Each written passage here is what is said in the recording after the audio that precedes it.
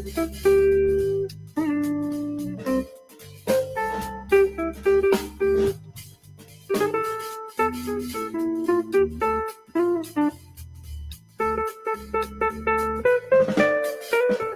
everyone to Long Ball Legacies, where we every single episode dive into the stories and the players and the legends that make up the mythology of baseball and have made this the game that we love so much. My name's Daniel Port, and I am excited to have you here with us today. We're going to talk about a really fun player, a player that I enjoyed learning about and reading about, and that's Brooks Robinson, the Orioles legend.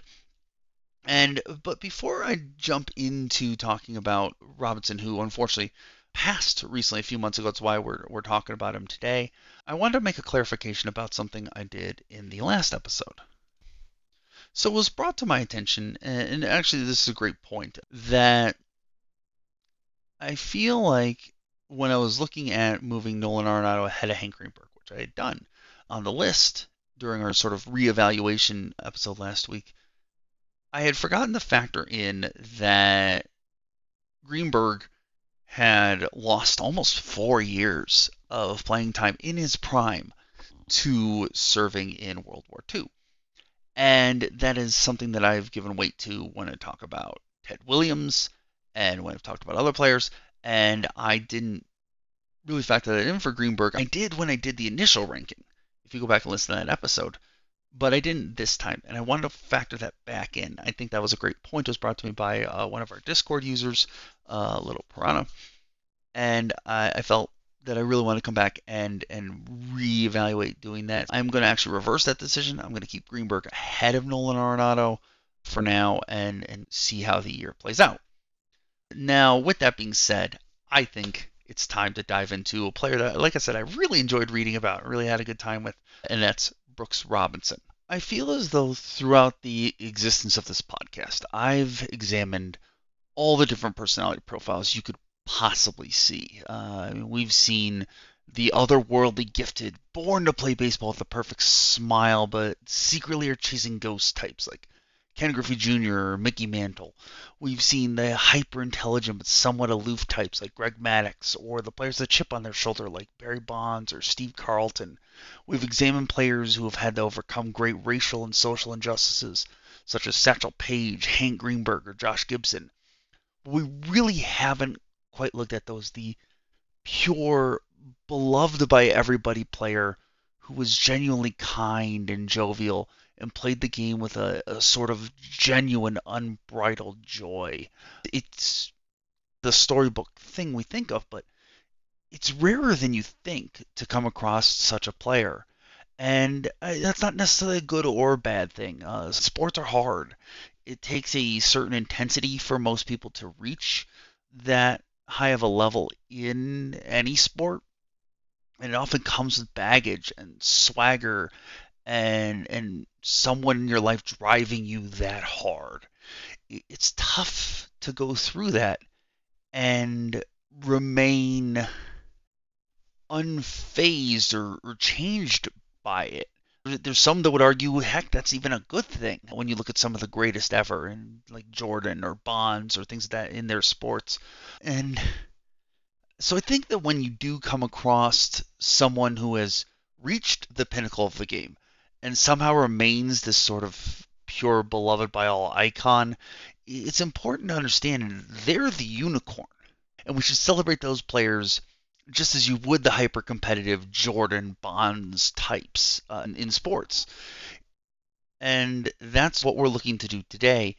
And if you take that profile and look for the perfect example of it in baseball, and then you made them, by the way, the greatest defensive third baseman of all time, you get one player, and that's Hall of Famer Brooks Robinson. I scoured the internet from Ansky's write-up on Brooks Robinson for The Athletic, to Sabres' profile on him, to the numerous profiles written about Brooks after his recent death at 86, just a few months ago. And really, across the board, there were three common things that each and every story had in common. One, Brooks Robinson was the greatest defensive third baseman ever. Two, he was inarguably the nicest man to ever play the game. And three, that absolutely none of them had anything bad to say about him. That's pretty rare. Now, I had always known the name Brooks Robinson because obviously he's a Hall of Famer and maybe has the best old-timey baseball name ever. It's hard to beat Brooks Robinson for a name that even if you didn't know who he was, would be like, I bet that guy played baseball in like the 1960s. Like that's how perfect the name is for baseball. But I guess I had never really known just how beloved he was. And some of that's I'm not from Baltimore, nor was I alive when he played. But really, as you start diving into it, you start to see just how popular this guy was and how beloved he was. And that was really fun to dive into as I went through this profile. And what's even just as fun is I probably didn't appreciate just how good he was either. Again, I knew the name, but when you start diving into some things, he was so much better than just the base statistics look and just really you have to take the whole picture and look at it in the micro to really appreciate a Robinson. But now we're going to dive into those numbers and we're going to go do our typical year to year breakdowns, all that stuff. But before we do that, I just want to share some of the quotes I found about Brooks Robinson's defense because I really want to emphasize his defense. This is the fun thing about looking at a play like this is we're going to talk a lot about defense, right? And I think that what's fun about talking about Brooks Robinson and defense is not only to paint this fun sort of mythological picture of the player, but I feel like it gives us some insight into who he was and into his soul in some ways, just because of the way he played the game. And I think that he really shows just how widely regarded his defense was throughout the league, how beloved he was by his teammates, by sports writers, by fans. I think that's a good place to start. Now, Frank Robinson, a former teammate of Brooks Robinson, was quoted as having said, I've never known anyone in any profession more adored than Brooks. We'd go on road trips and he'd stop on the street to talk to total strangers. It's amazing that he was that good a player and that nice to everyone he met. Former Orioles second baseman Davey Johnson said, the first time I ever met Brooks was in my first spring training in 1965. I noticed that he wrote and ate with his left hand. I thought, my God, the greatest defensive third baseman does that. So I ate and wrote with my left hand for a year. It didn't do me any good, but I had to try. Like literally, Brooks Robinson just did something, and the guy emulated it, even if it didn't make any sense to do it, because that's how good he was. It almost felt like there had to be some kind of secret sauce to it. Pete Rose of the Cincinnati Reds, back who faced the Orioles and Brooks Robinson in the 1970 World Series, claimed that God sent Brooks Robinson to play third base in the 1970 World Series. He caught everything but a cold. Johnny Bench, who also played on that team and was the National League MVP in 1970, faced him in that World Series. He said, I made Brooks the MVP of that World Series. I hit 14 rockets at him and he caught every single one of them. The next time I saw him was at the 1971 All-Star Game in Detroit. My second at-bat, I had a BB at him and he just scooped it up like it was nothing. I threw my hands up in the air as I ran to first base. I looked at him. He just laughed. Frank Robinson, another quote from Frank Robinson, I used to stand in the outfield like a fan and watch him make play after play, and I used to think, wow, I can't believe this. George Beard, a baseball writer from the time period, was referring to, so at the time, Reggie Jackson got a candy bar named after him, and Gordon Beard said, Brooks never asked anyone to name a candy bar after him, and Baltimore people named their children after them. There's this thing where you're just like, that's how popular he was in Baltimore, is that like people name their kids Brooks in honor of him, right? They're kids, not their dogs or things like that. They're kids. But this is my personal favorite. Let's see. So I think this is a quote about facing Robinson here. I think this is Sparky Anderson said this. I'm beginning to see Brooks in my sleep. If I dropped this paper plate, he'd pick it up in one hop and throw me out at first. It like gets this idea that what he did just felt like breathing. Like he just played third base that way. Just do it on instinct, and it's just such a cool thing. I could listen to people talk about Brooks Robinson playing third base defense for hours. It just sounds so cool. I wish I'd been alive to see it. I really do.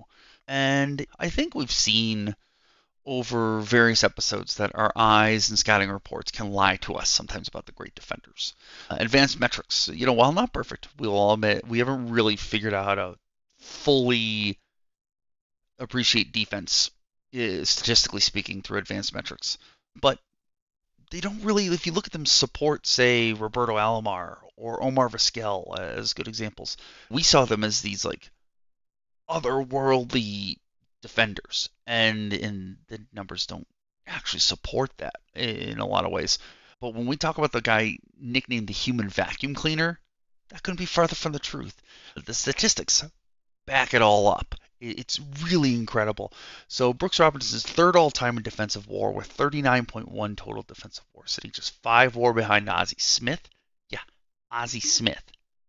And just point 0.4 defensive WAR behind Mark Belanger, both of whom played shortstop the majority of their career. If you think about it, he was nearly at third base as valuable defensively as a bunch of shortstops. And you'd have to actually drop all the way down to 15th all-time in defensive WAR before you ran into the next player in the list who played the majority of their careers at third base. And that was at 27 defensive WAR. So well behind Brooks Robinson here. That is how much Advanced Stats loved Brooks Robinson's defense. He's third all-time in Fangraphs defensive statistic, as well behind both Ozzie Smith and Yadier Molina. But his 359 defense mark is 144 points higher than Adrian Beltre, who was also the player who was behind him in defensive WAR, just way behind Brooks Robinson is the best fielding third baseman ever by advanced statistics. Oh, and by the way, in case you were curious, Robinson finished just behind Ozzie and Yadier Molina. He was a better hitter by WRC Plus than both of them. He's first all-time in total zone runs, which measure how many runs a player saved based on the plays they made, while leading all third basemen in basically every traditional statistic. If you look at like putouts, assists, games played, he leads them all. He was an 18-time All-Star of 23 possible seasons, which ties him with Rod Carew and Carl Yastrzemski for 5th all-time. He won 16 Gold Gloves. By the way, all of them consecutive, which is first amongst position players and second only to Greg Maddox's 18 Gold Gloves. And obviously, pitching Gold Gloves, I think, don't mean the same as his position player Gold Gloves. So to me, he's got the most Gold Gloves of all time. It's just a remarkable achievement, especially considering, again, he won all 16 consecutively. Now, and I think when you take that all into consideration, not only is there a legitimate argument for Brooks Robinson as the greatest third baseman ever, in fact, I start to think it's a pretty clear-cut case here. There's an argument to make for Brooks Robinson as the greatest defensive player ever, period, at any position. That's how good he was on defense. Now, as a hitter, on the surface, Brooks doesn't seem like a superstar bat. Despite several seasons of above-average OPS plus and WRC plus, he finished his career with just a 105 OPS plus and a 104 WRC plus for his career. But this is a bit misleading, though, as he mostly had stints at the beginning and the end of his career where his bat fell flat, and that pulled his career numbers down. For the most part of his career, he's an above-average hitter, albeit mostly a contact and batting average-based hitter. And even with that, though, he still comes pretty darn close to 3,000 hits with 2,848. And while he didn't walk at a particularly high rate, he also rarely ever struck out. He walked actually as often or more often than he struck out in 10 different seasons, and finished his career with 860 walks to 990 strikeouts, which was good for a 0.87 career mark, which is the same mark as Larry Doby, Jason Giambi, Willie McCovey, and Cal Ripken Jr. Was he an elite hitter? No, but he was still a useful one. And when you consider just how good his glove was, that's plenty. That's all you need, especially when you consider they finished 7th all-time amongst third basemen with 78.4 WAR, despite his bat. So that's just giving you a picture of how good he was on defense. We've talked a lot lately about third baseman, and we will, I promise, talk about other positions soon. It just kind of was the way the chips fell, I think, recently. And we really have talked a lot about this, and a lot of them have been glove first. Third basemen like Scott Rowland, or it's interesting to see if you think Nolan Arenado is glove first or not. But this is a whole other way of looking at this argument. He is that good at defense that you say, I'm not going to live with the bat. And it still was, in a lot of seasons, a good bat. I think you take that, especially when you consider that Robinson was easily one of the most popular Baltimore Orioles of all time. And his story, as we're about to go through here, is really one you would write a movie about. Except if you wrote the movie, you'd claim the movie's too perfect to be real. And he lived it. It was genuinely the way his life went, and that's fun. Yeah, like I said, it's a real, genuine unicorn of a story. It's really something else. So now that we've taken a big picture look at his career, looked at the statistics, tried to put in perspective just how good he was, let's dive into this fairy tale life story and see why Brooks Robinson is one of the most beloved players in baseball history. But before we do that, let's take a quick break. Welcome back. Now, when I say Brooks Robinson has a life that often seems like it's pulled from the perfect sports movie, you might think I'm exaggerating, but trust me, I don't think I am. He was born in Little Rock, Arkansas in 1937, and the stories of his childhood are littered with tales of learning how to hit with a sawed-off broomstick, or he learned how to make the throw from third base on his 150-person paperboy route. Like, it's idyllic. The word idyllic comes to mind when I'm talking about Brooks Robinson and his childhood. There's no stories of overbearing parents or dark secrets from the past.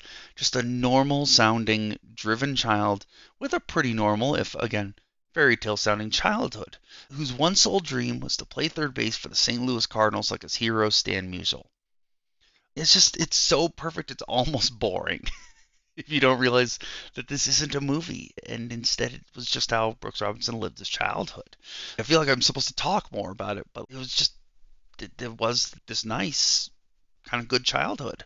And you feel like this ends up translating over into how he played the game and why he was so beloved. There are a lot of all-time greats like Bonds, Williams, Ted Williams, and even Griffey who loved baseball, but also seemed to kind of hate it too, or at least hold a sort of a grudge against it. There was a very love-hate relationship there, and not so much for Robinson, who supposedly played baseball with a singular joy, and that he played it like playing baseball and being your teammate was just the best part of his day every day. He excelled growing up in football and basketball as well in high school, but as the story goes, his one true love was baseball. It was never a question. While he starred in baseball for Little Rock Central High School growing up, he caught the eye of Lindsey Deal, who knew Orioles GM Paul Richards. He reached out to Richards, as the story goes, and recommended to Richards that he should come give Brooks Robinson a look here. And I want to take a second to set the stage here. This is in 1955, and it's worth noting that the Orioles had actually just moved to Baltimore from St. Louis. They were known as the Browns in St. Louis in 1953. And like most franchises post-relocation or expansion, they were struggling to find their footing success-wise in their new home. Now, Robinson was getting offers from several major league teams, but the Orioles sweetened the deal by selling him on the idea that he would get promoted to the show faster than with other teams. The Orioles really didn't have anything to lose, and they needed the excitement of a young rising player, and so they were willing to fast track him. And that was enough to get Robinson to sign on the dotted line, and they were true to their word. Brooks spent a grand total of 95 games in the minors, hitting .331 with 11 home runs before his call up to the majors on September 17th of that same year. Less than 365 days from signing his first major league contract at 18 years old, he was already getting his first cup of coffee in the big leagues. Was it a bit of a gimmick? It could have been. There was a lot of questions of whether it's ready or not. So there's some questions of whether they're trying to stir up some excitement or things like that. But nonetheless, he 18 years old, already seeing the major leagues. He plays in just 6 games and managed 2 hits and 22 plate appearances, which, again, considering his age and inexperience, isn't surprising at all. Now, according to Baseball Reference, he was on average 10 years younger than the average major leaguer at that point. So, again, I think it would have honestly been weirder if he hadn't struggled. Now, unlike a lot of the players we talk about on this podcast, when it comes to talk about the stars, It would take a few years for the young Robinson to get going. He would begin 1956 in the minors, and despite the Orioles trading for third baseman George Kell in 1956, the Orioles made clear he was just keeping the position warm and serving as a mentor for Robinson until he was ready.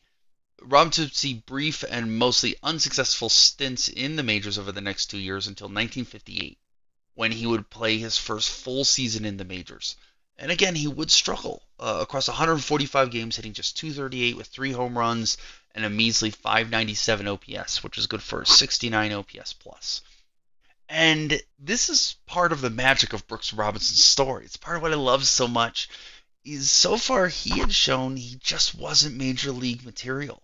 And most scouts would talk about walking away from watching him wondering what the Orioles saw in Robinson. But indeed, the Orioles did see something, and they stuck with him. It's one of those fast things like crucible turning point moments in an all-time great player's career where at this point you would have maybe been justified in the Orioles walking away from him. And they would have lost out on an all-time great player. We would have lost out on an all-time great player.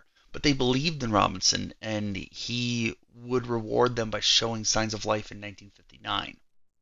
Now, after spending half the year in the minors, Robinson was called up to the big league squad and responded at 22 years old by hitting .284 with 89 hits, 15 doubles, 4 home runs, 24 RBIs, and 29 runs scored across 88 games. And it wasn't even really a breakout season yet, but it was just a sign that the breakout was coming, that he was starting to put things together at the plate. Now, his defense was already there. He was worth 1.5 defensive WAR that year, and overall, he was worth 2.1 WAR. Now, the 1950s hadn't been that kind to Robinson, or really to the Orioles at all. Things changed rapidly for the better for both parties as the calendar changed over to the swinging 60s. 1960 would turn out to be the breakout year for both Robinson and his ball club, which it's almost as if those two things were related. At 23, Brooks has his first All-Star season, hitting .294 with 14 home runs, 27 doubles, 9 triples, 88 RBIs, and scoring 74 runs across 152 games to go along with a 769 OPS, which is good for a 108 OPS plus. He's worth 2 defensive WAR that year, and this was really the first year that people began to talk about Robinson's wizardry at the hot corner. He wins his first Gold Glove and makes both All-Star games that year. Yeah, this is during that stretch where they held 2 All-Star games each year, trying to drum up more money and hype. And despite being worth just 4.1 WAR that year, he finishes third in the MVP voting behind winner Roger Maris and his teammate Mickey Mantle. And that gives you an idea of how highly people thought of Robinson's defense. It was okay hitter, a 108 OPS plus, and he was just right there, right behind Roger Maris and Mickey Mantle in the voting. That's crazy. That's incredible. Now, some of that, by the way, may have had to do with the huge leap the Orioles made in the standings that year as a team. In 1959, Baltimore won 74 games and finished 6th in the AL. In 1960, they won 89 games and finished 2nd in the AL right behind the Yankees. The potential greatest team ever, Yankees. So again, this is 1960. Back then, that mattered for MVP voting. So you have to wonder if that got factored in too. Now, it was pretty big news that the Orioles were turning things around, and Robinson was suddenly the face of this kind of upstart underdog team from Maryland who'd given the Yankees a run for their money. They would miss the playoffs, though, because it's worth remembering back then there really weren't playoffs, just the World Series. If you won the AL, it was just whoever had the best record in the AL went on to face whoever had the best record in the NL to play in the World Series. There really weren't playoffs as we understand them yet. So keep that in mind. But they do miss the playoffs. And while that doesn't carry the same way as it does now, the Orioles were suddenly viewed as contenders, as an up-and-coming team, and that suddenly they were put on the map here. Now, 1961 was a bit of a down year following this breakout season for Robinson, as he would hit just .287 with 7 home runs, 61 RBIs, 89 runs scored, to go along with 192 hits across 163 games. Now, considering he was the leadoff hitter, it's not all that surprising that his power was down, but even with that, Robinson was worth 1.9 defensive WAR and 3.5 WAR overall. He's again a 2-time All-Star, again, 2 All-Star games, and wins his second Gold Glove and finishes 19th in MVP voting. The Orioles would finish in third that season, which would seem like failure, but in reality, they'd actually improved for the second consecutive season. As they win 95 games, astonishingly, the American League would see both the Yankees and the Tigers actually win over 100 games that year. Can you imagine winning 95 games and it not being good enough? That's wild. Whenever I look at the years before the playoffs, it just boggles my mind. Now, 1962, though, was the real true leap for Robinson. Here he hits over 300 for the first time in his career with a 342 OBP, 23 home runs, 29 doubles, 86 RBIs, and 89 runs scored. He was excellent yet again on defense, being worth 2.1 defensive WAR and 6.1 WAR overall, which is tied for second in the AL that year, and he would finish 9th in MVP voting. Now, while Hank Aguilar beat him out by a nose with 6.2 WAR for the AL lead, he actually outplayed the MVP winner Mickey Mantle that year when it came to WARs. The Mick put up only 6 WAR that year. Robinson had a true, genuine argument for winning the MVP award that year, which is just cool to see him go toe-to-toe with Mickey Mantle, for crying out loud. Again, now for the second year in a row, he's named to both All-Star games and he wins another Gold Glove. I think it's worth keeping in mind here just how early in the history of the Orioles we are. I'll keep bringing that up, but we talked about it earlier, I know, but in every way, Brooks Robinson is the first true star in Baltimore Orioles history. You can't underplay how important that is, not just for Baltimore baseball, but for the history of baseball too. The Orioles are one of the more storied franchises in the league, and it all, in many ways, starts with Brooks Robinson here in 1962. Now, the Orioles would not continue their own ascent to stardom, so to say. They started the year before, they would win just 77 games and miss the World Series. But we then jump into 1963, and if 1962 was the liftoff year for Robinson, 1963 was the year he temporarily came crashing back down to earth, as he really struggled at the plate. He hits just 251 with 11 home runs and 26 doubles, with 67 RBIs and 67 runs scored in 161 games. Now, who knows if it was like injury related, or if you actually look at his BABIP that year, it was atypically low. It was a 275 BABIP, which is about 25 points lower than his normal BABIP. And you have to wonder, sometimes there's a couple of these seasons where the power's down or the average drops down a little bit. And what you have to wonder is, given how contact-oriented both Robinson was, but also most of that era of hitting in general was, you have to wonder, because if you remember I said Robinson really didn't walk or strike out all. That meant he made a ton of contact. That meant he probably had some pockets either within seasons or entire seasons that could be driven by luck in either direction, good luck or bad luck. That's what happens when you make a lot of contact. And given that his BABIP was so low that year, you have to wonder if some of that's just bad luck, like simply bad luck.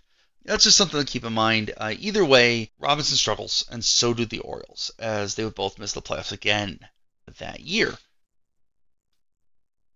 The thing is, BABIP really couldn't keep Robinson down for long, though, as 1964 would be the year he went from beloved star to true, genuine superstar. Across 163 games, yes, that's right, 163 games he played in that year. By the way, that's the second time in his career already he's played in 163 games. Robinson exploded, hitting .317 with 28 home runs, 35 doubles, 118 RBIs, and 82 runs scored. He was worth 2.2 defensive WAR, and while his 8.1 WAR didn't actually lead the AL in WAR, pitcher Dean Chance the league with 8.9 WAR.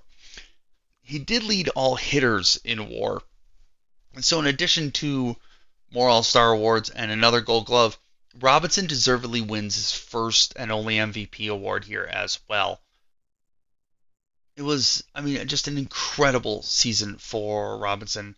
I'm sure if they were doing the Platinum Glove back then, he probably would have won that too. Just an incredible season. The Orioles, in turn, also go as Robinson goes. They flourish as well, winning 97 games that year. But it likely speaks to how top-heavy the AL was at the time, and again, probably how flawed the playoff system was at the time, that not only did they win 97 games and miss the playoffs, but they won 97 games and finished third in the American League. Again, it's just nuts. How we went with the system for this long, I have no idea. But anyways, at this point, because if you look back, they won 90 plus games in 3 of, I think, the last 5 years at this point, and hadn't made the playoffs, which is just bonkers. But still, they were officially staking their claim as a team to be reckoned with. It wasn't going anywhere. That they were going to be a force here in the 60s and the 70s here. And Robinson was really the face of that team across the league as they were making that surge. Again, it's important to note what that meant for him in the city of Baltimore and in baseball and all of that. Now, 1965 saw Robinson come back from MVP levels to mere all-star, ho-hum best third baseman of his era levels, hitting .297 with 18 home runs, 25 doubles, 80 RBIs, and 80 runs scored. Right around 20 home runs, for the record, will be his career norm from here on out. So he'll usually hit somewhere between 18 and 22 home runs basically every year. It's respectable for his era. It's really worth keeping in mind when he was playing. But it's also worth noting that he only played in 144 games that season thanks to a broken thumb from an errant hit by pitch. If he had played 162, 163 games, you have to think he probably would have come closer to replicating his MVP season if it weren't for that injury. Baltimore holds its own despite Robinson missing some games, and they win 94 games, which still wasn't enough to make the playoffs, but they would finish in third again. And again, I just wonder what is the record for the most 90-win seasons by a team that's missed the playoffs. I'd be fascinated to know. Luckily for Robinson and the Orioles, though, they weren't going to find out for a fourth time. All this was about to change. After years and years of coming so close and winning so many games, 1966 would be the year that the Orioles finally hit pay dirt and made it to the promised land, winning 97 games and winning the American League. The team had made major changes, bringing in Gerald Hofberger as the new majority owner and Harry Dalton as the new GM. And determined to make waves right away, Dalton swung a franchise-changing trade for another Robinson, namely one Frank Robinson. And this was exactly what the Orioles needed, as he would become the clubhouse leader and would join forces with Brooks Robinson to really guide that team. And at the center of that breakthrough was the heart and soul of that team, Brooks Robinson. And together, this was the force that would really propel the impending sort of Orioles dynasty that was coming. Now, for his part this season, Robinson did his fair share of the hefty lifting, hitting .269 with 23 home runs and 35 doubles to go along with 100 RBIs and 91 runs scored and a .776 OPS, which, for perspective, was worth a .123 OPS plus at the time. So .776 OPS was 23% better than the average hitter by OPS that year. Now, Robinson was named once again to the All-Star game while winning his 7th consecutive Gold Glove and finishing second in the MVP voting. That he finished it high was likely a testament to how well both the Orioles played and frankly to how beloved Brooks was across the league, especially with the press. His 4.6 WAR was nowhere near the lead. But during that era, it's hard to argue against the most visible player on the best team in the league, as we'll get to in just a second. Now, the Orioles, as I mentioned, would win 97 games. They win the American League, which means, that's right, they went to the World Series. Now, in the World Series, Robinson was struggling. It's just 3 hits in the series, including a solo home run.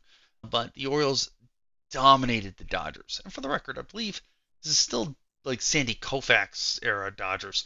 Just straight dominate them with 4 straight victories, including 3 complete game shutouts. That's how thoroughly they dominated him.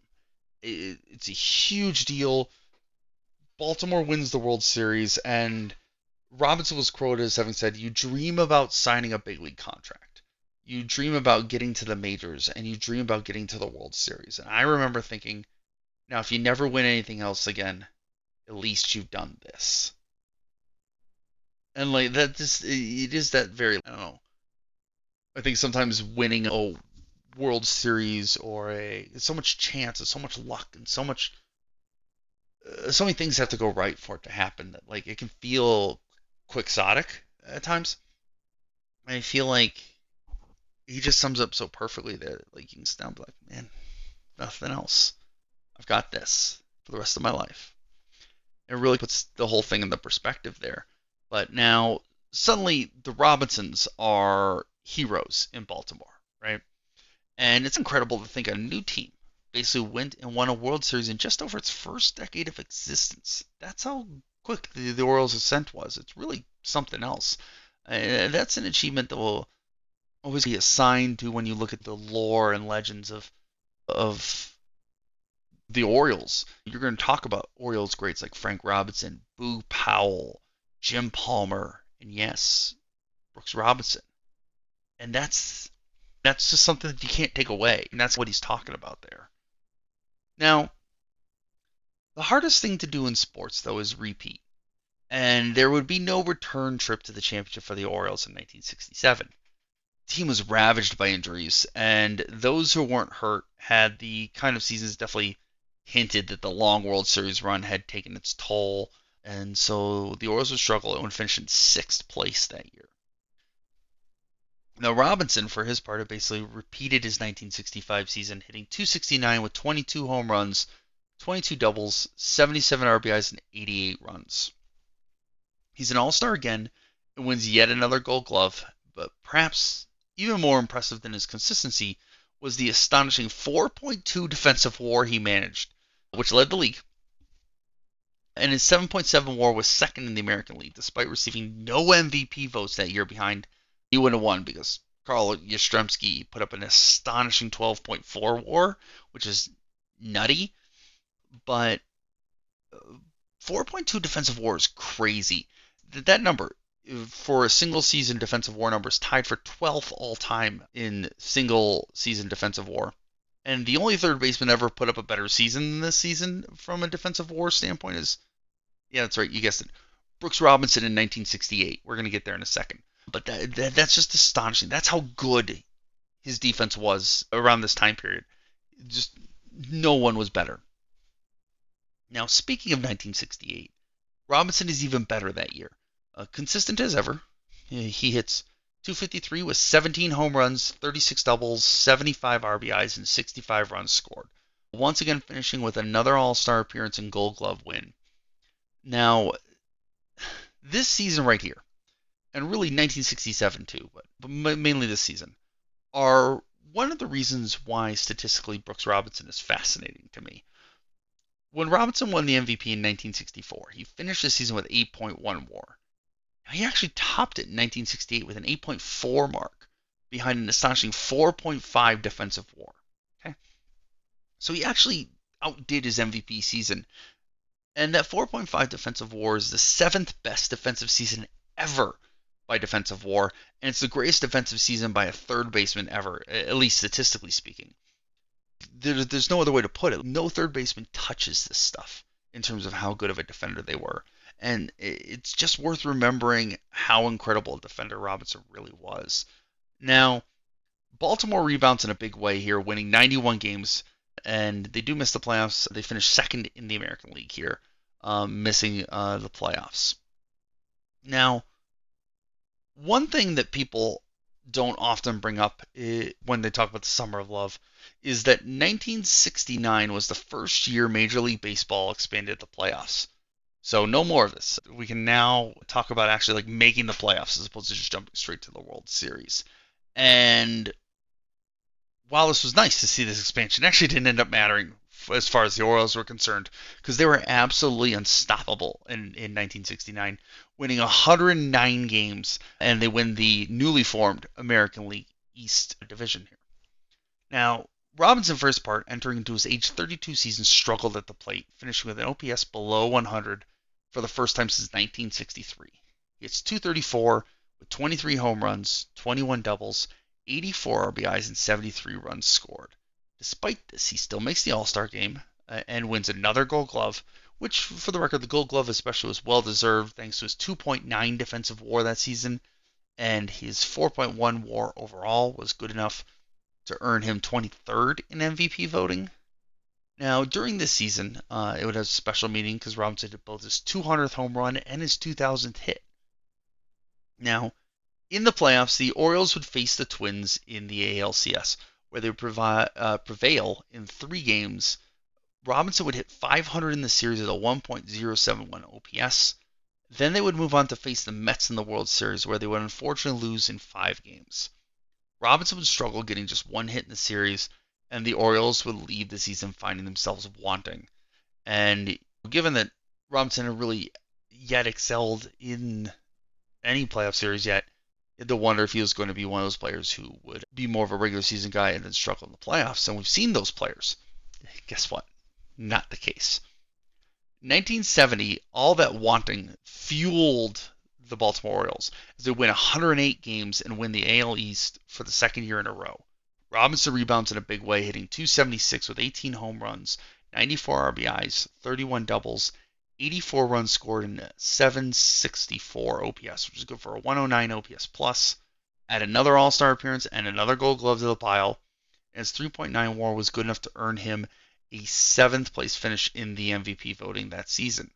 The Orioles would make it back to the playoffs, though, and this is where Robinson really shined in 1970. First in the ALCS, again against Minnesota, by the way.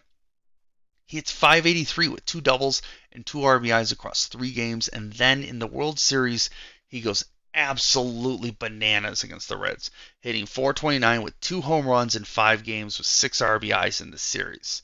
And there's a really funny story here. I've mentioned a couple of the anecdotes from like Johnny Bench and Pete Rose earlier in the podcast episode, but I really like the story that Phil Jackman, a reporter at the time for the Baltimore Evening Sun, reported. It was about 30 minutes before the 5th game, but it didn't look as if the show would go on. It was pouring. Brooks Robinson walked in the dugout, and Andy Etchebarren, another player on the Orioles, was sitting there. He kiddingly said, "Brooksy, make it stop raining." Number 5, raising his eyes, said, "Stop raining." And it did. "I'm getting out of here," Etchebarren said, scurrying towards the clubhouse, and perhaps umpire Ed Hurley offered some validity with his remark that Robinson came down from a higher league. Again, it's storybook. I just love it.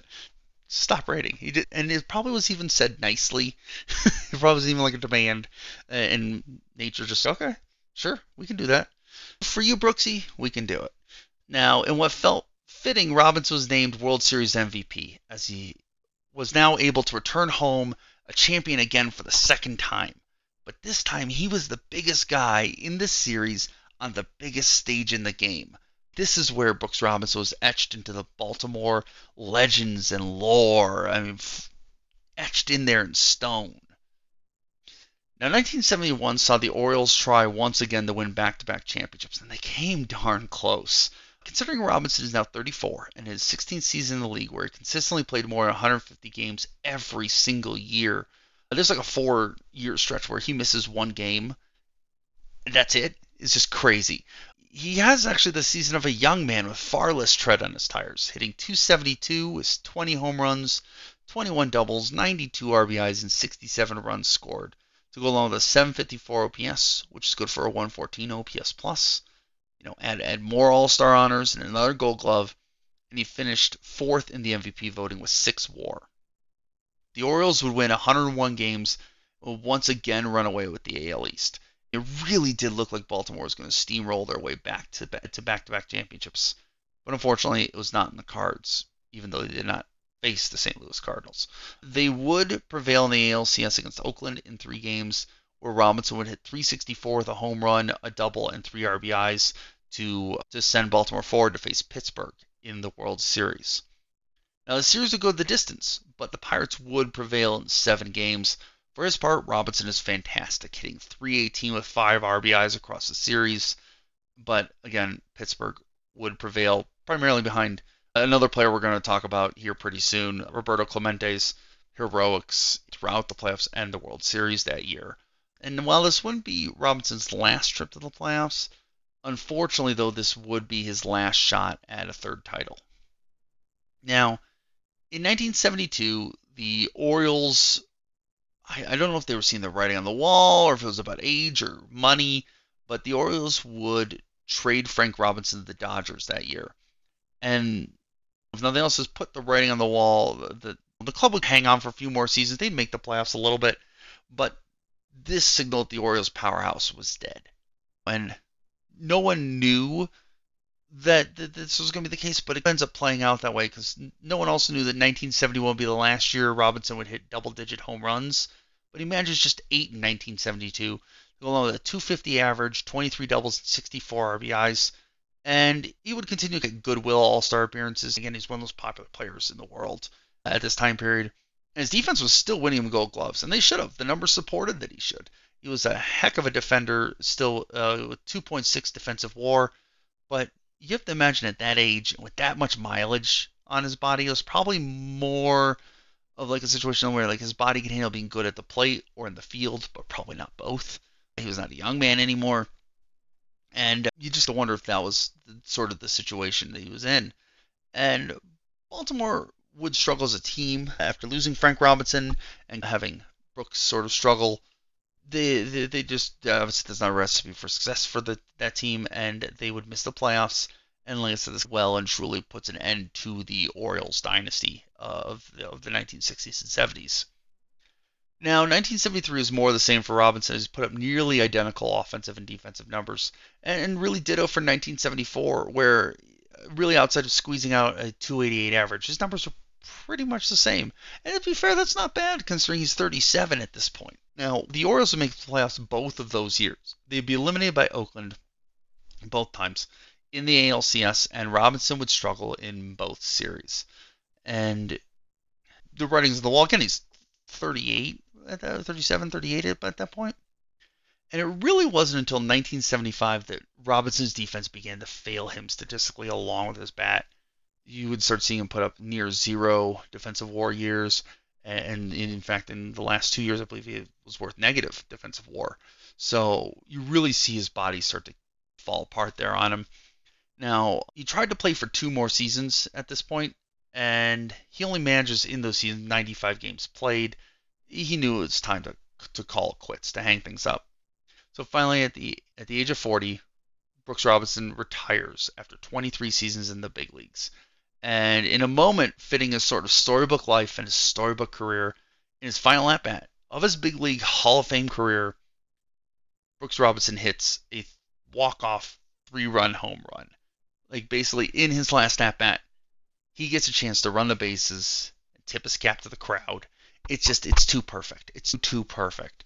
Now, after retirement, Robinson would become an Orioles broadcaster in 1978. And he would remain there in that position until 1993. And he would basically remain a local celebrity. He was in advertisements throughout Baltimore throughout really the rest of his life. He was just a part of life in Baltimore for really the rest of his life. In 1983, he would be elected to the Hall of Fame in his first year of eligibility. He would remain active in baseball, owning a wide variety of minor league teams throughout his life. And he would actually consult and act as a representative of the Baltimore Orioles right up until his death. Now, he just truly was like the consummate athlete. He's what we talk about, like, without getting cliche about it.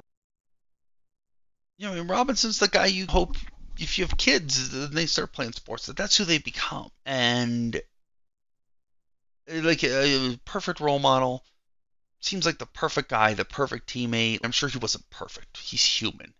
But this is, again, if I'd written this a story, you'd tell me that it was boring. There wasn't really any conflict. There wasn't really any flaws or things like that. And that's, again, it makes Brooks Robinson sort of a unicorn in the history of sports and the story of sports. And I like that. I think it's fun. And I think it really is something the sport needed and needs. Now, you think about him as a player too, he's easily the best third baseman of his generation, but also, again, I'm sold on that he's the greatest third baseman ever. At the very least, defensively, but I think he's, when you talk about as playing the position of third base, he's the greatest third baseman ever. There are arguments to make for a lot of different players about the bat and the numbers and all of those things, but I don't think that really gets at the heart of who Robinson is either. Like, you can't just summate, summarize? Yeah, summarize just through statistics and just through those numbers and just even just through his play on the field. Just you have to also factor in how much he meant to Baltimore, to Orioles fans, and to Major League Baseball as a whole. Despite that, though, we're going to try. So, what we're going to do is, you all know the drill. We are going to take our last break here, and then we're going to come back, and we are going to try and rank Brooks Robinson here on our big old list of 77 now players.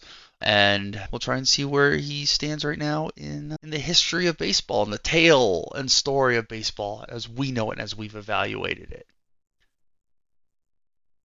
Welcome back. Real quick before we dive in and start ranking and whatnot, let's take a look at the list. Let's refresh ourselves with it because it's been a few weeks. So to read off the top 20, number 1 is Sadaharu O. Number 2 is Satchel Paige. Number 3 is Ted Williams. Number 4 is Josh Gibson. Number 5 is Barry Bonds. Number 6 is Mickey Mantle. Number 7 is Greg Maddux. Number 8 is Mike Trout. Number 9 is Ricky Henderson. Number 10 is Ken Griffey Jr. Number 11 is Ichiro Suzuki. Number 12 is George Brett. Number 13 is Adrian Beltre. Number 14 is Shohei Ohtani. Number 15 is Clayton Kershaw. Number 16 is Eddie Murray.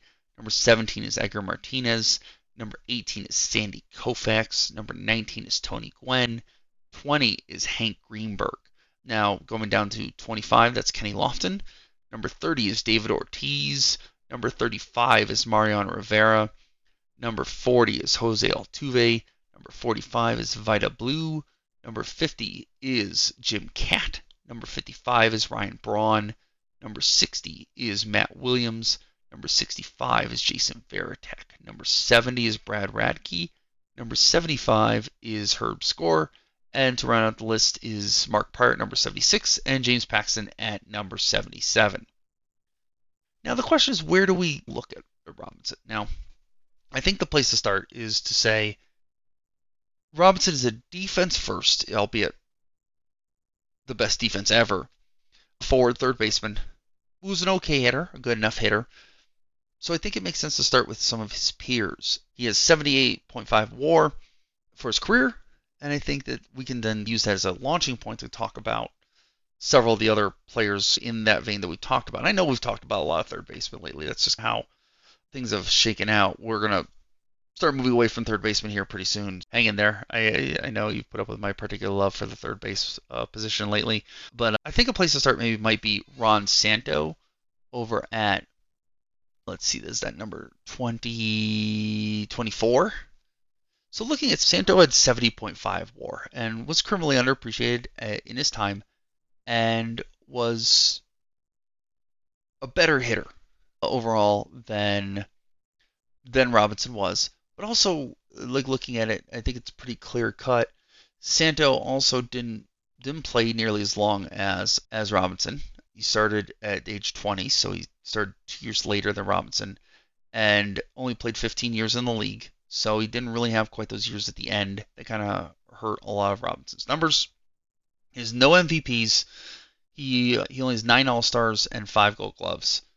So I think, considering Robinson also has more WAR, more hits, why doesn't have more home runs, I think that I think we can safely put Robinson above Ron Santo. Now the question is, how do we feel about this versus number 23, which is Scott Rowland?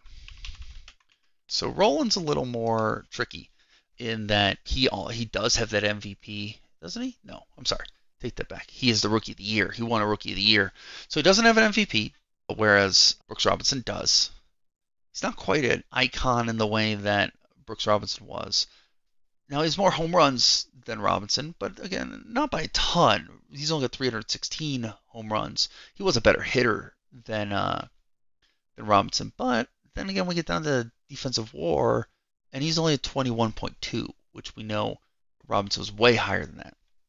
So I think, again, if you take a look at, you plug in the MVP, you plug in the World Series MVP, you plug in two-time champion, by the way, the 300 postseason hitter for his career, you plug in 16 Gold Gloves, all the All-Star appearances.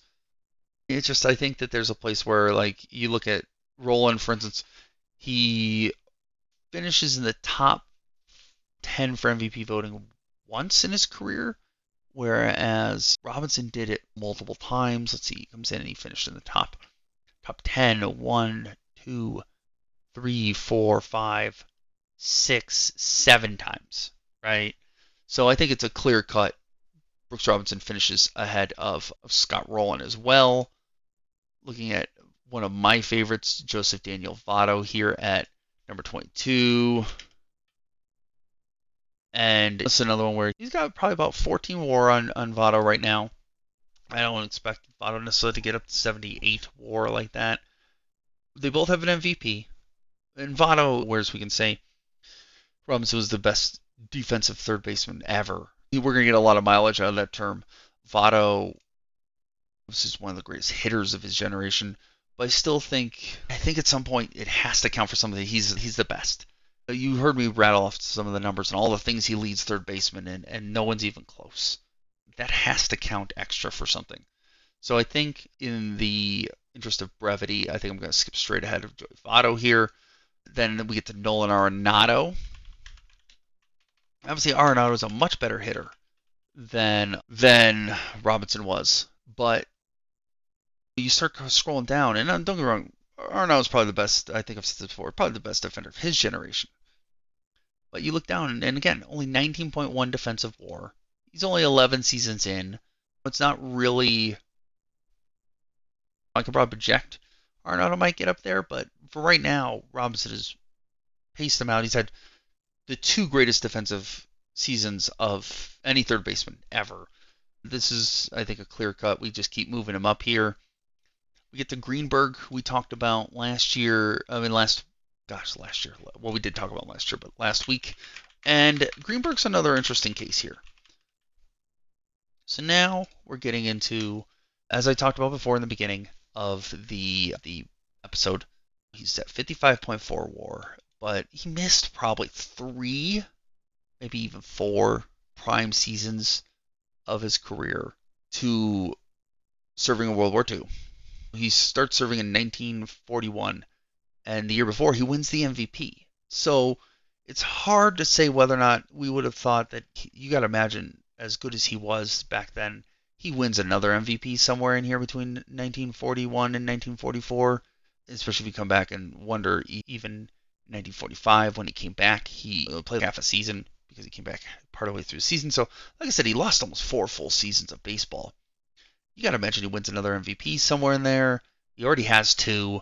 He was only a 5-time All-Star, but it's just weird. You have to wonder how much anti-Semitism played into that and some other things. And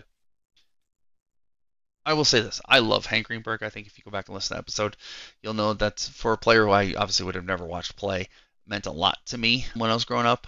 And it's interesting because Greenberg was an incredible hitter and an abysmal defender, basically the exact polar opposite of Brooks Robinson. But I think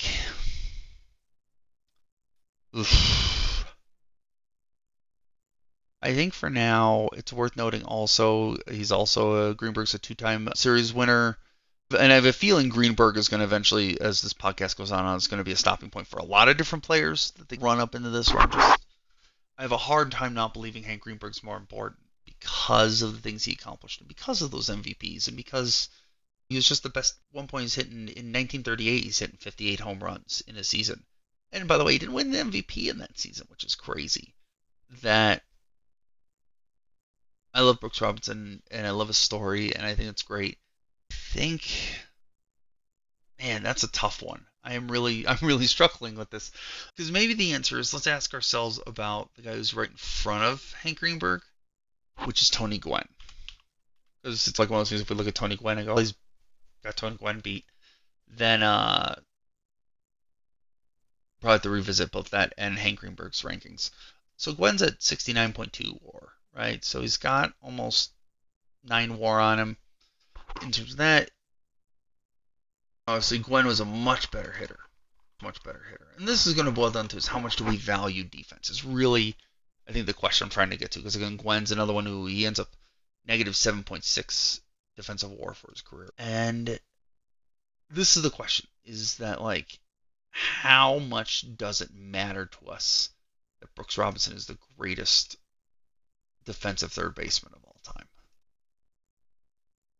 What does that really mean? And I like to try and think I weight defense pretty heavily. That's something that really matters to me.